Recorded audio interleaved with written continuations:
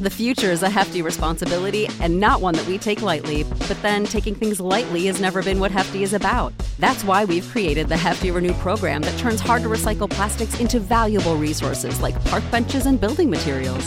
To participate, simply fill up an orange Hefty Renew bag with accepted items, tie it up, and drop it in with your regular recycling. That's it. It's that easy. It's time to rethink recycling with Renew. Particular valued resources may vary by geography. More info available at heftyrenew.com. That is 2 whole ass bottles of wine I've gone through. These are the tales of college basketball past as you've never heard them before. Our guests tell stories blending team seasons, on and off court moments, memories of personal fandom, catastrophe, and elation, and yes, alcohol. I'm Jeremy. I'm Matt. And I'm Pat. We do the work, you tell the story. These are the college basketball stories.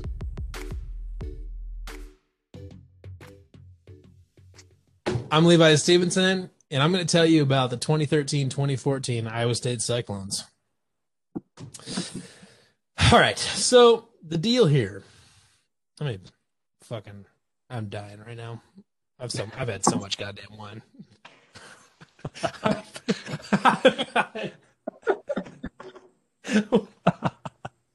I'm on a different goddamn planet right now.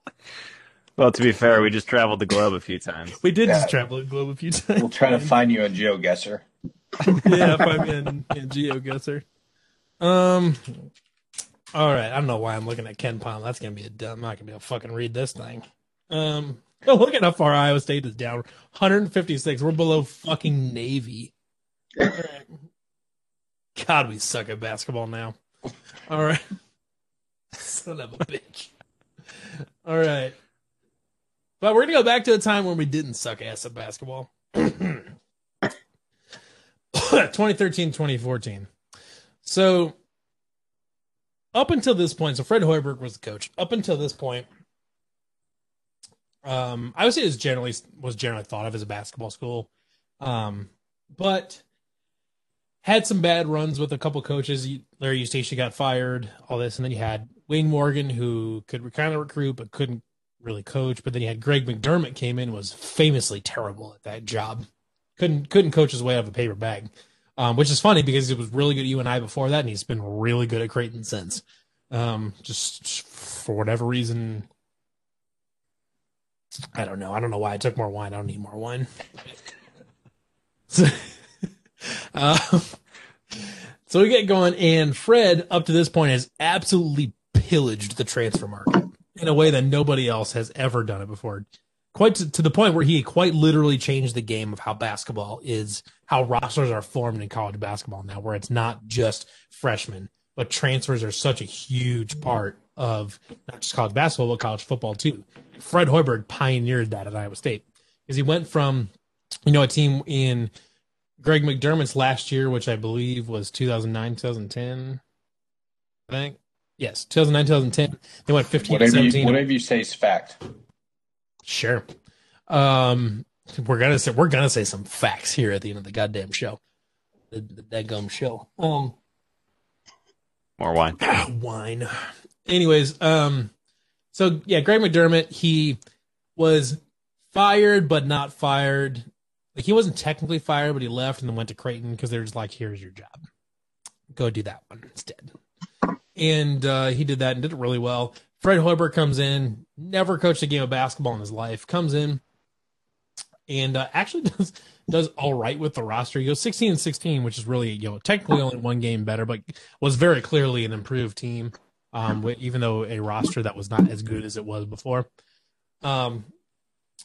But that season, there was kind of, I would say, had the best scout team in America because you had Royce White and Chris Allen and Tyrus McGee and Anthony Booker, and you had some really, really good transfers. I mean, that was the best scout team in America. The scout team was definitely better than the team that was on the floor every night. And then, then the next fall season, 12-13 season was really, really cool. It was a really fun season. You had Will Clyburn come in, Corey Lucius. It's kind of odd because you had 2 years in a row where you took a big Michigan State player, Chris Allen, and then Corey Lucius the following year. It's kind of an odd deal, but worked out all right. Corey Lucius ended up being a really good player for us. And then, 12-13 was the first year of George Niang, too, who ended up becoming probably the best basketball player Iowa State's ever seen. Tyrus McGee, Chris Babb, really, really good players. Don't pronounce the S on there, bud. Don't pronounce the S on there, bud. The S is silent? If you pronounce the S on there, God will smite you. For real. So then we've been building and building. The previous season, 12-13, we with Will Claiborne and Curry Lucius, one of the best offensive teams in America. Really, really, really good. I believe they were eighth in the country in adjusted offensive efficiency per Ken Palm. Outstanding team, very, very average defensive team, but that was kind of the Fred Hoiberg era in general. You get to 13-14, and you've got Melvin Ejim, who is a senior this time, one of the better rebounders the Big 12 has ever seen. He's really, really good, even for only being 6'6", 6'7".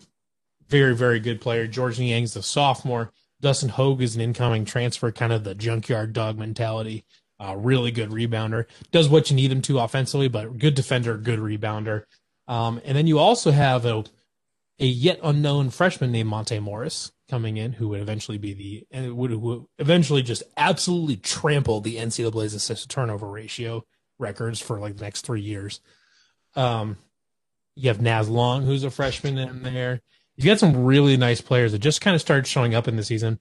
But kind of the big dog here was DeAndre Kane. He was a transfer point guard from Marshall. We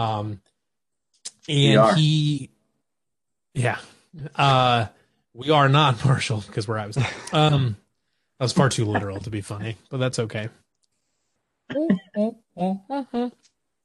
Wine. Anyway, so we got DeAndre Kane. Dude, this guy's 6'4", 200 pounds. This is not a point guard. This is a fucking linebacker.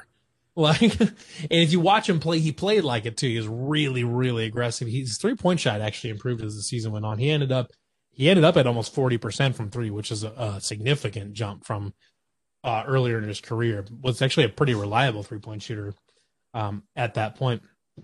But he was kind of the bully ball, and this is the area of Kansas State. This is the area of the Big 12 when you have Marcus Smart is at Oklahoma State.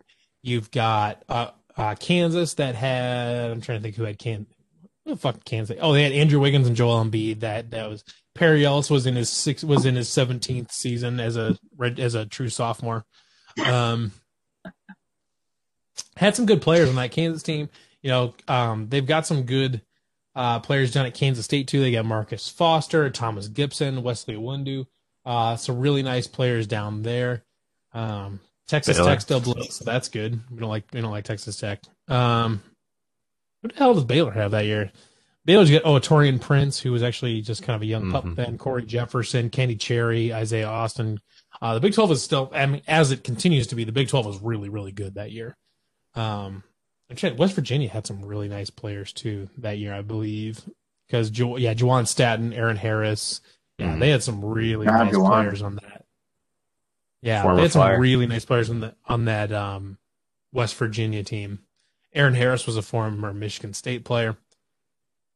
Even Oklahoma is still rocking Cameron Clark, Buddy Hield, Jordan Woodard. That the Big 12 was really, honestly, really, really, really good that year.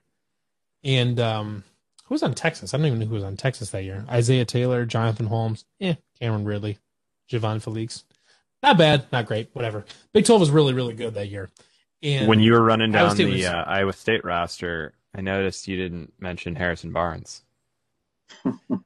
So the cool part, I shouldn't say the cool part. The not cool part is that 13-14 is kind of the Iowa State team that was still really good, but could have been like totally legendary among the history of college basketball. Because, Harrison Barnes and Doug McDermott were both from Ames. Doug McDermott being the son of Greg McDermott, former coach Greg McDermott. He followed him to Creighton, obviously, and the rest is history. But this season, you could have had Royce White, George Niang, Melvin Ejim, Doug McDermott, Harrison Barnes, DeAndre Kane. You could have had an unbelievable team. Like retrospectively, you put all of those guys on the same team. I mean, you are literally talking about an all-time college basketball team there. Missed out because didn't get Harrison Barnes because he went to North Carolina, and Doug McDermott because he followed his dad to Creighton. But kind of a missed opportunity there. But still a very good team, no doubt. DeAndre Kane and Dustin Hogue were kind of the junkyard dogs. They were really good. They just got in there. They got rebounds. They just got the tough buckets. The team still shot the three very well. You had Monte Morris. You had Naz Long was still back there, and Naz Long had a couple really great, kind of almost his 2 career-defining moments came in this particular season, in his freshman season. Or I guess this would be a sophomore season, I should say. And then Georges Niang kind of really developed. This was still the fat version of Georges Niang. This was still when Georges Niang was still like eating ho-hos and ding-dongs, Georges Niang, before he kind of got in shape. So, early in the season, they start out 14-0. I mean, they're ranked really high going up forward. They pick up a couple really good wins, and they beat Northern Iowa. They beat Iowa, and then they have a couple, here and there. They go to BYU earlier in the season. They go to BYU and was it Dustin Hogue or Melvin Edgem? One of the two. They flipped off the crowd. I can't remember which one. Pretty sure it was Melvin Edgem flipped off the crowd. That was a pretty fun. Yeah, that sounds right. Yeah, that sounds right. And people forget that BYU team was really good. I'm trying to remember who was actually on that roster, but that BYU team that year was really good. Well, you also left out this is a great. Yeah, Tyler Hawes and Matt Carlino. Tyler Hawes was a really good player. He did the fake. Oh nope, because they were probably counting off the steps. Dude, Melvin Edgem is awesome. The funny thing, he's like the nicest dude ever. So I've had 2 encounters with Melvin Edgem off the court. The first was he accidentally was in a rear end accident, and I just like stopped by, opened my windows, like, "Hey man, you okay?" He's like, "Yeah, that's okay." And that was it. But the second one, yes, right there, DeAndre Kane getting in that dude's fucking face. Wait, was he ejected? Yes, he was. I mean, I don't know how good Die Hard Sport is, but no, he giving was. him the Captain Insane. Hey, there's Monte Morris. Look at that right there. There's Monte Morris. Look at him. Whoop-a. So then the other off-field thing with Melvin Edgem was that Iowa State held a world record attempt for the largest game of knockout in Hilton Coliseum. And I ended up right behind Melvin Edgem, and I knocked his ass out. Awesome. And then I tweeted about it like last year as like my random brush with celebrity was I knocked Melvin Edgem out of the greatest tournament, the world record knockout attempt or whatever. And he actually replied on Twitter with like a laughing emoji or whatever because he remembers. But then they beat Texas Tech. This is back when Texas Tech still sucked. So they beat Texas Tech. They beat Baylor. Started out 14-0. I mean, they were ranked really, really high. I can't remember exactly how high they were ranked because I'm far too intoxicated to remember. So then they got going, and then unfortunately kind of lost 3 in a row. You had Oklahoma, Kansas, and Texas right in a row. 3 good teams, and you're playing them on the road too. So you played Oklahoma and Texas on the road. Now this Kansas game kind of sucked because this is where I was still a student back then, so I was at all the home games for this particular season. Because Andrew Wiggins made life kind of miserable for Iowa State in that particular game. He had 17 points and he had 19 rebounds, some shit like that. Some crazy number. He had 19 rebounds, yeah. 17 points and 19 rebounds for Andrew Wiggins. And Joel Embiid had 12 points and fucking 9 rebounds too. I mean, that was a really, really good Kansas team. It kind of is what it is. But we go to Kansas State, get a win. We end up losing to Kansas again. I don't know. So a couple games later, you're at Oklahoma State. At this point in time, Iowa State has not won at Oklahoma State in a very long time. It's been like 15 years or some shit since Iowa State has beaten Oklahoma State at Oklahoma State at this point in time. It's been a long, long time. They played tough throughout the game, and Oklahoma State's pretty good this year. They've got Marcus Smart. They've got it's not Keaton Page, the guy that followed him. They're just the white total sharpshooter guy. Phil Forte, yes. And they've got Markel Brown, LeBron Nash. Really good team. Marcus Smart kind of ended up becoming the enemy of the Big 12 because he flopped all the time. Shit. Still does. Fuck Marcus Smart. So anyways, we do that, and it goes into overtime. And I believe it's in the second overtime. Naz Long hits maybe the biggest shot of his entire career and just buckets a three.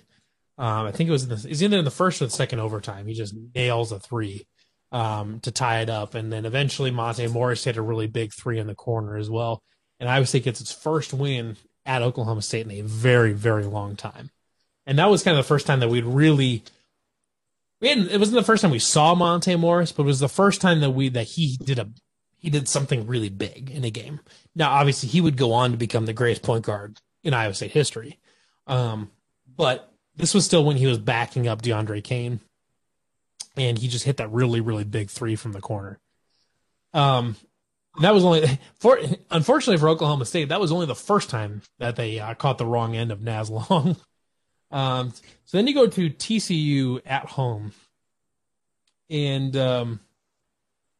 this game was interesting. TCU back then was still not very good, but Melvin Ejim set the Big 12 scoring record with 48 points, and he also tacked on just a cool 18 rebounds against TCU. 18 of 22 from the floor, 2 of 2 from three. I mean, pretty much just about the best possible game you could have as a small forward / power forward in the Big 12. And the red wine's gone. And that is 2 whole ass bottles of wine I've gone through. He's got the Slipknot whiskey. Man, I appreciate that. Good shit. It was even on sale today. Was it? Yeah. It's good though, isn't it? I'm about to have my first sip ever of it. Oh, I waited for you. Take your sip. Take your sip.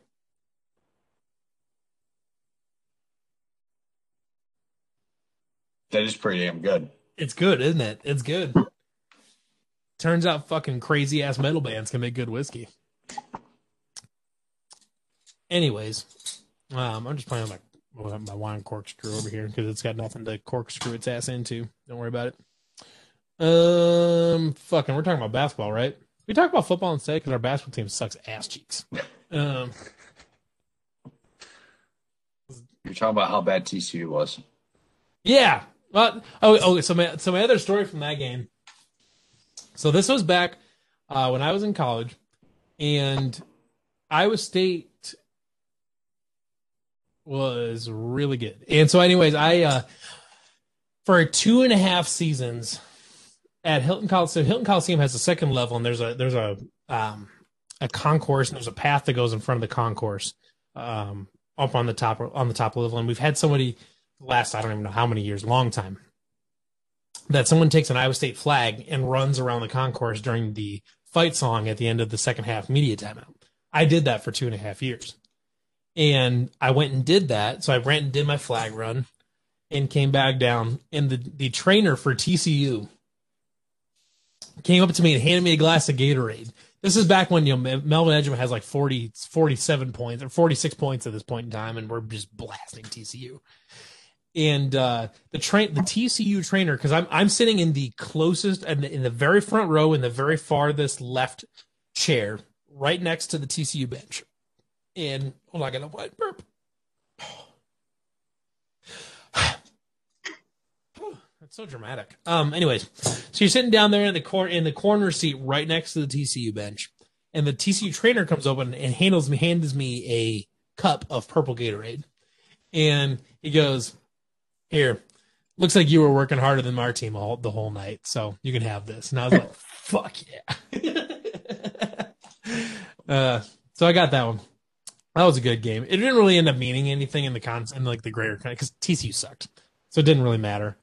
So anyways, you get going, and hold on, I'm trying to fucking lost my spot because I'm drunk. Okay. So TCU, and then you go to West Virginia. They get fucking blasted. I remember watching that. Iowa State got blasted that night, and I did too. At Estas Bar and Grill in Ames. Shout out to Estas, best tacos, maybe on planet Earth. Can't wait to go. They have a special from 11 to 3. All you can eat tacos for $8. Yeah, that's pretty good. Fucking, what are we talking about? Basketball. Anyways, they get destroyed at West Virginia. I get destroyed at Estats. Whatever. TCU sucks. We beat them. Texas is fine. We beat them at home. TCU sucks. We beat them away. Then we've got West Virginia. Good win at home. Good was it 17-point win at home. Oh, look at that mental math. It's good shit. Yeah, 17 at home. And I'm gonna set my wine corkscrew down. This is getting a problem. It's getting to be a problem. This is the problem with the drunk podcast, is I don't know when to stop. And I'm sitting here fucking struggling trying to explain a goddamn basketball season. Do you need another bottle of wine? I don't know. Or a Busch Light. Or a Busch Light. I don't know. Maybe. All right. You know what? I'm just going to we're going to truck through it. Okay. Okay. Yeah, and they have a couple shit losses. Baylor always has a number at their place. And then the tied for first greatest moment of Naslong's career comes against Oklahoma State on senior night. And I was there in attendance for this in my usual spot in the corner seat next to the opposing bench and just tackling throughout the game. And Iowa State is down 3 with like 6 seconds left or something like that. And Phil Forte, who is like a 93% free throw shooter, misses a free throw. DeAndre King corrals the rebound, goes up the floor, dishes it to sophomore Naz Mitru Long, or actually at that time it was just Naz Long. He changed his name later in college, but just Naz Long. Passes it over to them and just chucks it and banks in a 3 at the buzzer. And if you remember Waterboy, when he's like rubbing his nipples at the end of the movie, and you're he's like one of these, like every Iowa State fan in the building was rubbing their nipples. Like it was pure euphoria. It was like someone dropped a bomb from the ceiling and it was just covered in ecstasy. That's all it was. Just a big ecstasy bomb. Like they were running it through the vents at Hilton Coliseum. And we're all fucking horny at this point. And we're getting ready to go into overtime. And Naz Long is running around like, look at me. And we're all like, look at you, man. Look at us. Who'd have thought? And we're all like, not me. And so Naz Long is sitting there doing this. We ended up winning that game in overtime by 4 points. It was dope. Go to 23-7 on the season. It's like a Swiss Army knife, this fucking corkscrew. It's ridiculous. Fuck me. So okay, we're going to the Big 12 tournament. And if nobody knows, Iowa State owns the fucking Big 12 tournament. That is our shit. When Iowa State fans go down to Kansas City, we absolutely overrun that place. Even though it is like half an hour from Kansas, from Lawrence, Kansas, where Kansas is, we own that place. Kansas City is ours. That is Hilton South. We go there, we beat Kansas State, we beat Kansas, we go to the championship game, we fucking beat Baylor. Fucking Baylor. And we go to beat Baylor in the Big 12 championship. We win the Big 12 tournament. It was amazing. An amazing tournament. And Kansas City, the Power and Light District, was overrun with Iowa State fans. Great, outstanding moment. And we get to the tournament now. So now you're the automatic qualifier to the NCAA tournament. And you end up, I'm trying to remember what seed Iowa State was. Like a 4 seed or some shit? I don't know. You guys got it? 4 seed? We're a 4 seed. Yeah, we're a 4 seed. I don't know. Right. Oh, no. Okay. So we're playing North Carolina Central in the first round.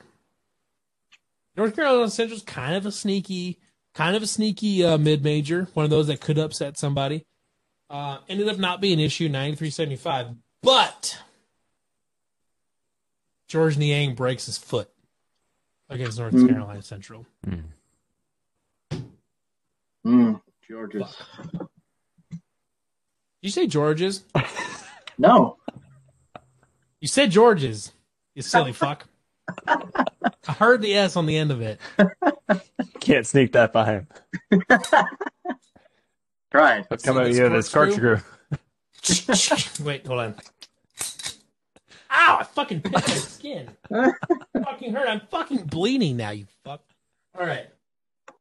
That hurts. Oh my god, I'm bleeding. Anyways, son of a bitch, dude. Look at like I'm fucking bleeding from a podcast. Anyways, so so we get to play North Carolina, and they're doing pretty well, honestly, without George, because George can't play because he broke his foot. And holy shit, this is bleeding. I fucking I'm not even kidding. Like, look at this shit. It's fucking bleeding. Any insurance companies that want to sponsor us, we're open for do I get workers comp? Do I get workers comp for this shit? This is crazy. I'm gonna pick at it for like 2 weeks now. Anyways, so we go play pretty well, honestly, against North Carolina, and DeAndre Kane hits a buzzer-beating layup to beat North Carolina. Really great win. And then comes UConn and Shabazz Napier. Now, we were talking about before that whatever I said is truth. Does that still hold? That still hold? Always. Whatever I say is truth? Okay.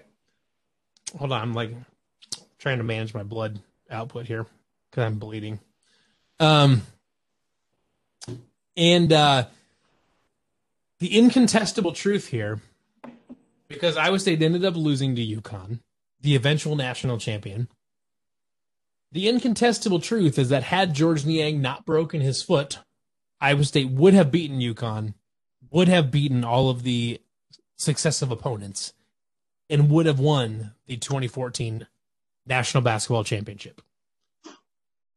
Iowa State was a better team, and the rest of that bracket was not difficult. This was back before Virginia was the number 1 seed, I believe, in that side of the bracket, but Virginia was not really good. They were good, but they weren't really good. Iowa State would have beaten them that year. They would have beaten, I think it was Michigan. I think it was Michigan that they played in that UConn played in the Final Four. Right? Close. Am I right? So they Michigan. So they played Iowa State, then Michigan State, then Florida. Okay, they played Florida in the Final Four. Yeah. So anyways, they played Michigan State. We would have beat Michigan State. Florida is not really an issue too much.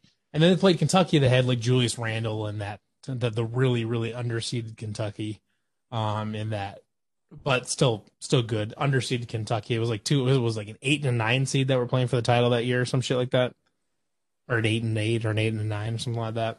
Iowa State would have beaten Michigan State, Florida, and Kentucky, no problem. Iowa State should have been the 2014 national champion, if not for George Niang breaking his foot.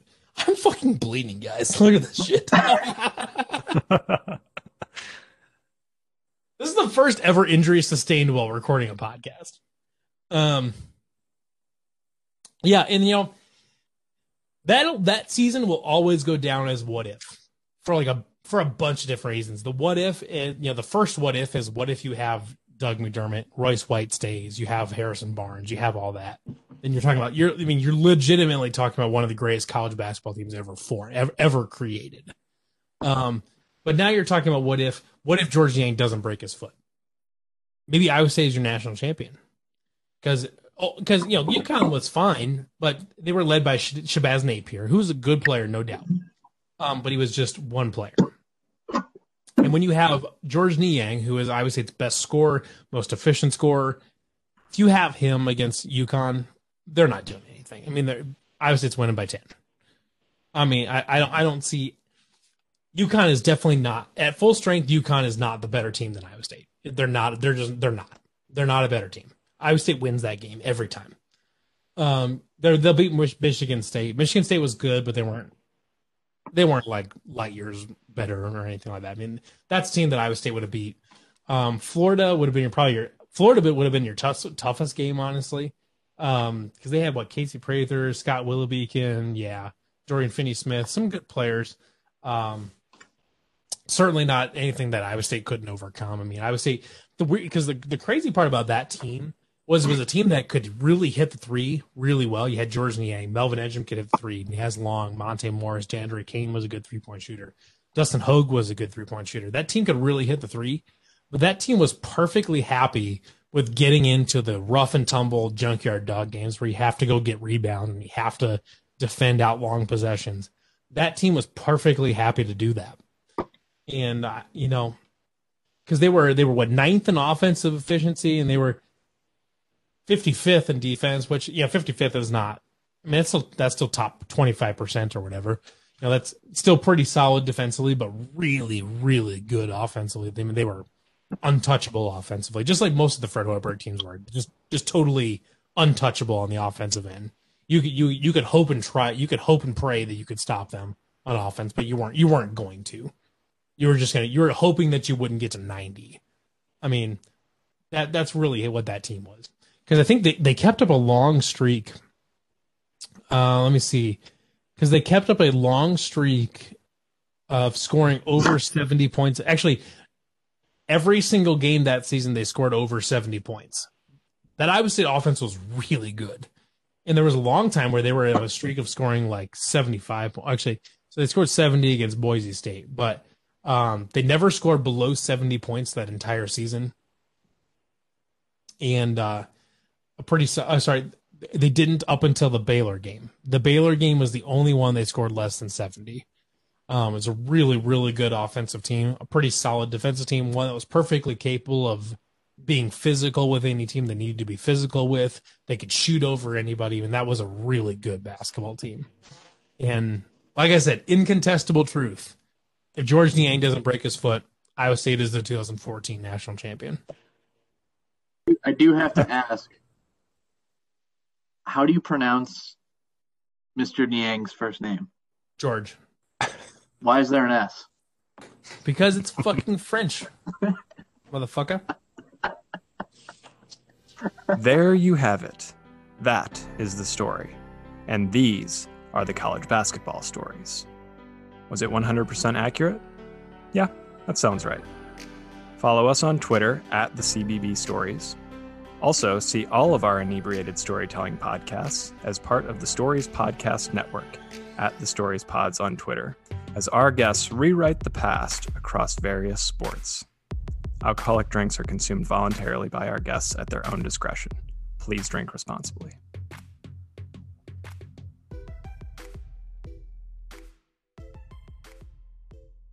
Hi, I'm Levi Stevenson. You're watching Disney Channel. No. I was trying to find the sound clip from that earlier. I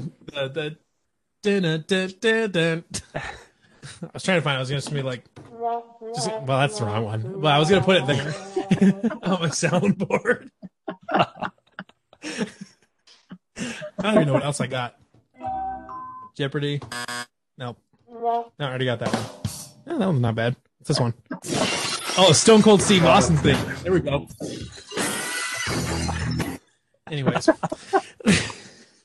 was like, I don't know why I have that on there, but I do. Well, I was just going to ask that. What context is that one on your soundboard?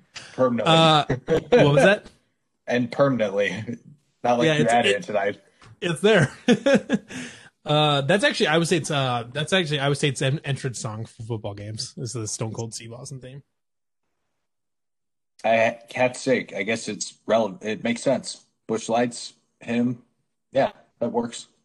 I just can't see Matt Campbell walking out of the tunnel. Dude, Matt Campbell is a huge pro wrestling fan. Huge pro wrestling. I guess you live in Iowa. You have to be so. No, I can honestly say I have never watched 1 minute of pro wrestling in my life. Not once. I'm not far behind you, but I was a big fan when I was a kid. I thought it was real though, so. Well, Not all of us can be That smarty pants. that is, which was worse, that or Santa Claus when you realized it wasn't real? Wait, Santa's not real? Spoiler Yeah. alert. Yes. My 8 months gonna hear that and just wake up and start crying. Coco, cover your ears. And once this is released, Yeah. some kid in the Yeah. backseat of some fan is gonna be very mad. Good girl. You have thoughts on the Iowa State basketball team? Let's hear All 'em. right, fine. Hello, do you have thoughts on Fred Hoiberg saying a swear word? Nope. All right, fine. Anyways, We almost got started. we almost got started. So what do you want me to say? I'm Levi Stevenson, and this is something. Yeah, and I'm going to tell you about the 2013-2014 Iowa State cycle. Oh yeah. All right. Fucking UConn. All right. So since then, it was pretty good for another few years. Now, the following season, you had 2014, 2015. That was Bryce DeJohn Jones. Monte Morris was in his sophomore season. You had Jameel McKay.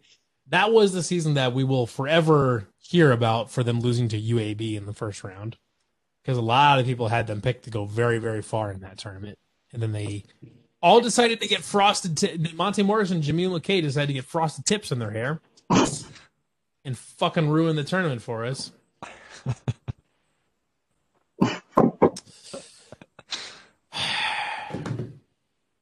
So we lost to UAB, and Fred Hoiberg goes to Chicago after the season, goes to the Bulls. And Steve Prohm takes over in George Niang's senior season, Monte Morris's junior season. You have still Jameel McKay. You have Matt Thomas, who's emerging. You've got Abdel Nader. You have Abdel Nader, Deontay Burton. And they go to the Sweet 16. Yes, against Virginia. Holy crap. My, chest is trying to decide between heartburn and just collapsing in on itself.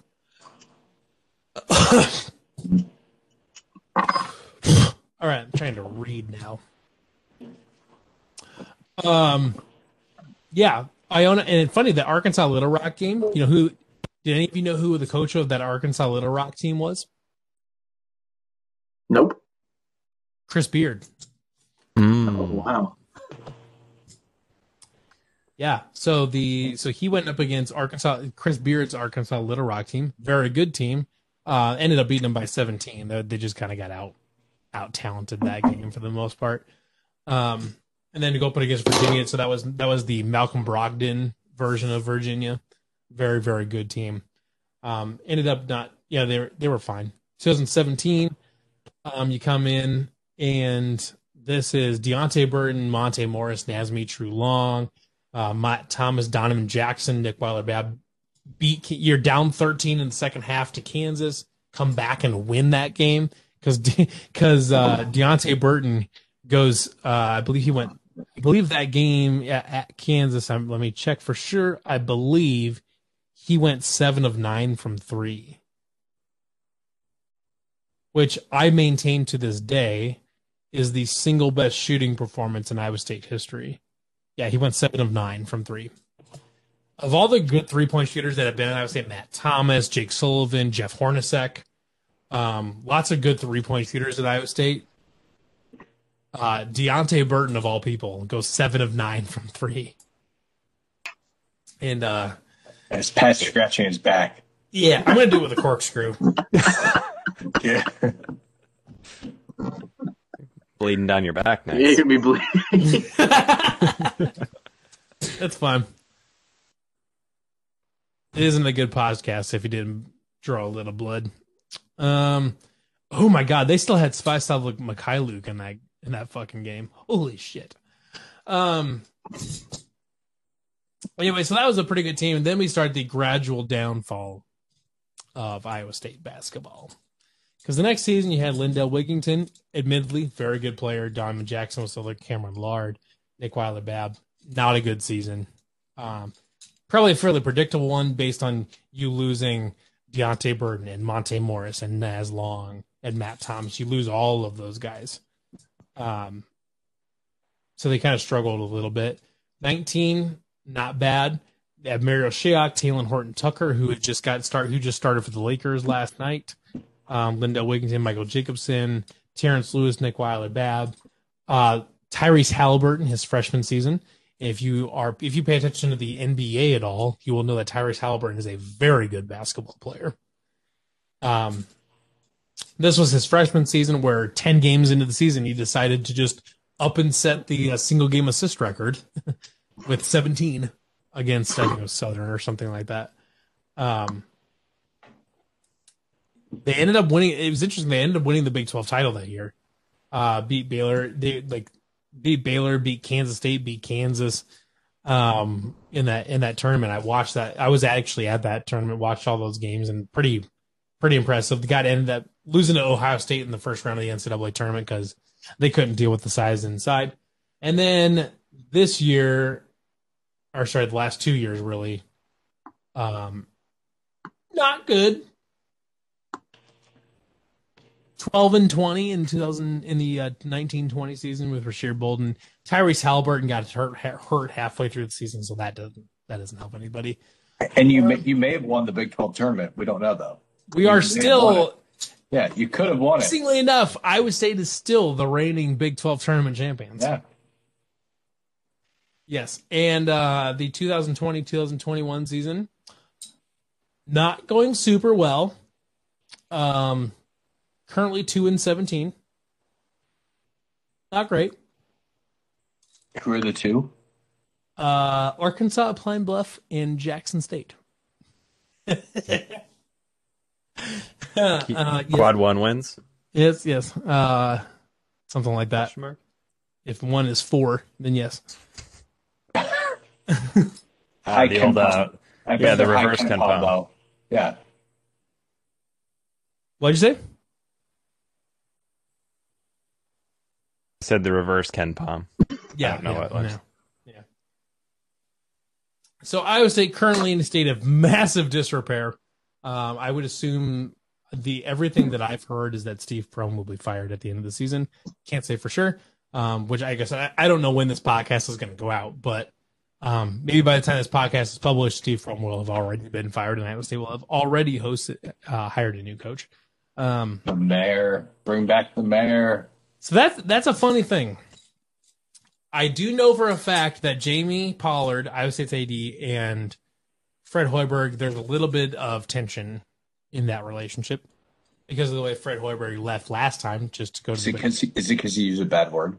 Is it? It is not. Maybe, I don't know. Well, I do know that there is some tension there. I do know that there's some bad blood there. I think I would be surprised if Fred Hoiberg came back. Yeah, I don't know.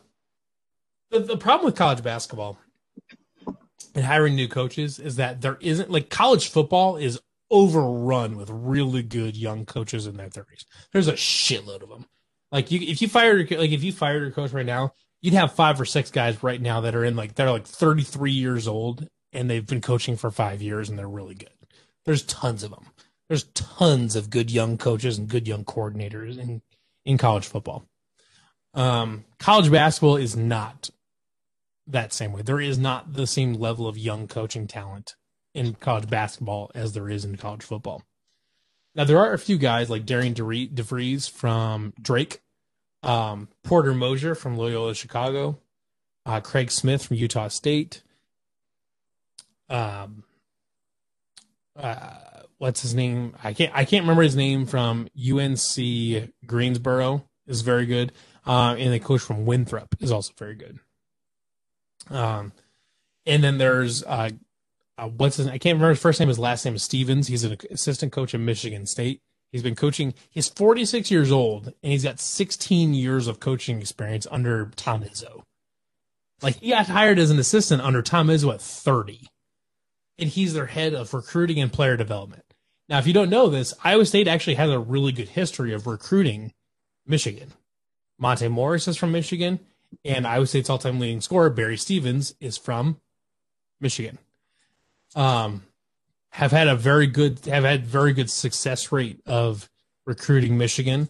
And you have a guy that's been recruited, that has been sitting under Izzo for 16 years as recruiting and player development, knows Michigan, knows how to develop players. Not a bad option. So we'll see. But Iowa State currently definitely in a transition phase, definitely behind the football team. Iowa State is a football school for right now. I'm okay with it being a football school because being a football school is better than being a basketball school. It just is.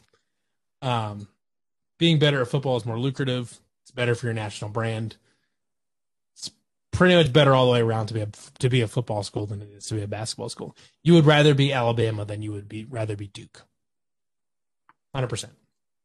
Rather be Alabama than Duke. Iowa State's a football school right now. That's fine. But I'm hoping because Iowa State is traditionally more of a basketball school, definitely more of a basketball school, and so I hope we're there because Hilton Coliseum is known for being a really tough place to play. Right now, Hilton is not a tough place to play, and that's one of the big complaints about Steve Prohm is that Hilton they've not defended Hilton very well at all this season or in the last few years. You lost to UW Milwaukee last year at home. Bananas. You can't do that.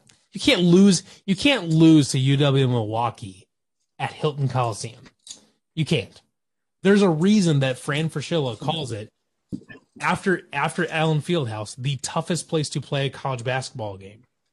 Hilton Coliseum after Allen Fieldhouse. There's a reason that Fran Fraschilla calls it that. It is extraordinarily difficult when Iowa State is good and the fan and the crowd is good at Hilton Coliseum. You are not winning at Hilton Coliseum. Bill Self couldn't do it. Nobody does it. You do not win at Hilton Coliseum when Iowa State is good and the fans are in it. You don't. But right now, Iowa State is not good and the fans are not in it. And that's the tricky part about where Iowa State basketball is now, is that we're past anger. We're not angry anymore. We don't care. Somehow, Steve Prohm has managed to make Iowa State basketball fans not care about the team. It's so much worse than anger. Anger is something that comes right when teams start sucking. Anger is the first thing that people feel. Anger. I'm angry that this team is not performing. I'm angry that we're not winning at home. Now, genuinely, there's been at least three times this season where one of my writers has come to me and said, "Hey, by the way, we've got a game tonight. Do you want me to do the preview for it?" I'm like, "Oh fuck, there's a game tonight," because I don't pay attention to the schedule. Because why would I? The team sucks ass.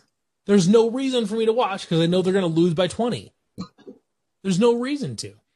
And somehow, so Iowa State is known for being a really loyal and passionate fan base. That is our thing. We are known for being loyal and being really passionate. That's our thing.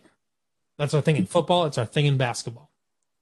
If Iowa State has any brand at all, it is that we have loyal and passionate fans that will cheer for bad teams. We did for a long time. Somehow, Steve Prohm has made Iowa State fans not care. How bad do you have to suck at your job to make Iowa State fans not care about their basketball team? That's monumental. You have to suck really bad. You have to be very bad at your job to make Iowa State fans not care about basketball. It's incredible. It's not like we're not a blue blood like Kentucky or Duke or North Carolina where they expect to make Elite Eights and Final Fours and national championships here. We're not that. But we expect to be able to be we expect to make the tournament. We expect to be competitive in the Big 12. That's what we expect as far as the basketball team goes. But they haven't done it at all. They haven't protected home. They haven't protected their home court. They haven't been competitive in 2 years. But you know what's bizarre though is people keep justifying keeping Steve Prohm because, quote, he's a good guy and he's a good recruiter. You know what he isn't good? You know what he isn't good at though? Winning fucking basketball games. That's the problem. He might be a great guy. And he is a great guy. I've talked to him in person before. He's a good guy. He's a really good guy. Good recruiter. He's pulled in some good players. You know what he hasn't done? Win fucking basketball games. Even when he had Georges Niang and Monte Morris, the two like highest IQ basketball players you could ever possibly ask for.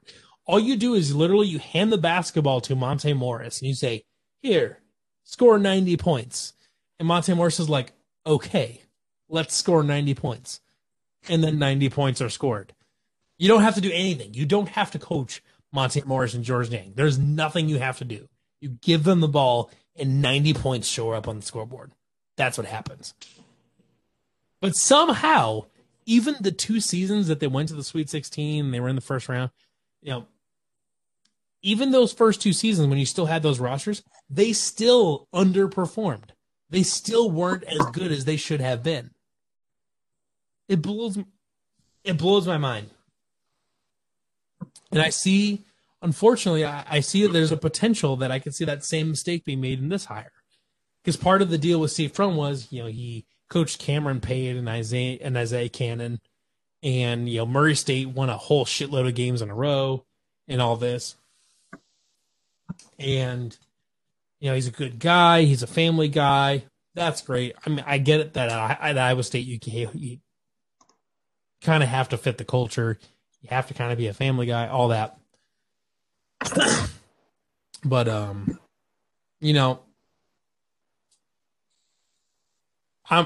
afraid that they're gonna do something stupid, and I'm afraid that that another coach is gonna be hired based on, are they a good guy? You know what? I don't care. He can be Bobby fucking Knight. If he wins 25 games, I don't give a shit. I don't care. I do have to ask, how do you pronounce Mr. Niang's first name? George. Why is there an S? Because it's fucking French, motherfucker.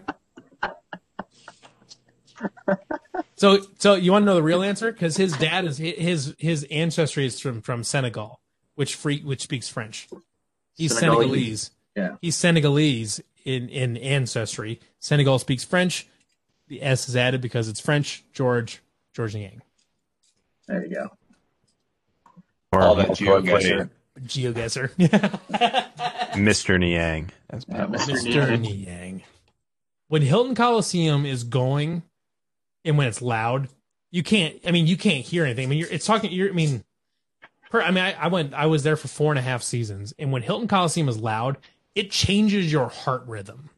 It is so loud that you can feel your heart change beats.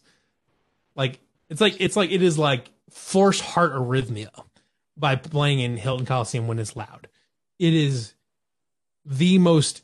I mean, I've never been to Allen Fieldhouse at Kansas, but I have. If it is somehow more difficult to play at than when Hilton is loud, I don't know what it would be. I mean, it really is hard to describe because it is so loud you cannot hear yourself think. Your heart is literally beating at a different rhythm than it was previously. It is so loud. It's unbelievable. It's an entirely indescribable experience. If you haven't been in an arena that loud before, there's no way for you to even visualize it. There's no way for you to kind of think, oh yeah, that would be kind of loud. I wonder. There's no way for you to visualize what that feels like, where you cannot think because the sound is so loud. You can't think straight. Your heart is beating differently. You can feel it. You can feel the vibrations in your bones because it is so loud. There's just something different, man. When Hilton is going, when Hilton Magic is alive, man, there's nothing like it. It's something to be romantic about. It's just, man, it's just different. So, all right, you need a romantic drop on that soundboard. Yeah, I was trying to fill Marvin Gaye. Sorry, Lynch. No, that was good. That was good. I was trying to say there's probably a Hilton Honors joke somewhere in there with how obsessed you were with it, but there's no place like it, man. I'm telling you, there just isn't. No. So what I was going to say, obviously a football school right now, Right. but Hilton Coliseum over anything that Jack Trice Stadium, right? Yeah, Jack Trice Stadium. Yeah. Yep. Hilton Coliseum over that at its peak. When they're both always- at their peak, they're very difficult to play at. When Hilton is at its peak, there is no more difficult Okay. place to play in college basketball. When Jack Trice is at its peak, it's very loud. It's very difficult to play at, but there's still only 65,000 people. It's not like it's 100,000 people. It's not like the big house in Michigan. It's not like Alabama. It's not like Clemson, wherever. When Hilton Coliseum is loud, it is impossible to play at. I mean, it's a totally different level. I mean, it's because like people talk about like Cameron Indoor Stadium is difficult to play. Cameron Indoor holds 9,500 people. Like Cameron Indoor is tiny. Like it doesn't take anything to fill up that arena. It doesn't take anything to make that place loud. Hilton Coliseum holds 16,500 people, and it is loud. Like totally cannot concentrate on anything. Loud. It is when Hilton Coliseum is full. I struggle to think of an arena that is more difficult to play in. There may not be when it's 100% loud.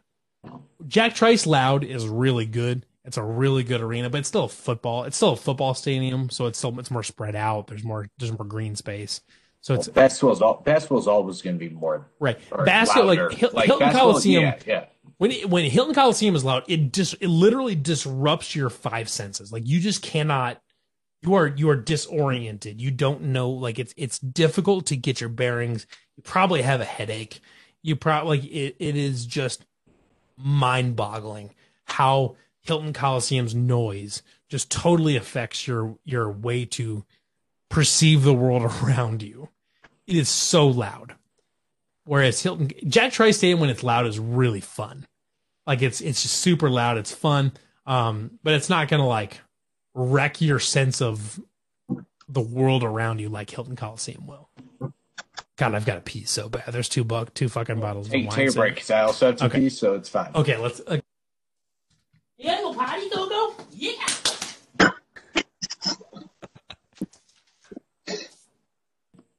Oh, it was perfect because it was, you were upset about Pat saying George's again. You were threatening him with it, and you stabbed yourself or pinched yourself. That was perfect. God. Worst part is that's gonna be there tomorrow morning. I'm gonna be like, "Fuck me, that was dumb. Why did I do that?" All right. You'll remember. Yeah, Pat we'll said remember. George's. Yeah, fucking commie. Fuck.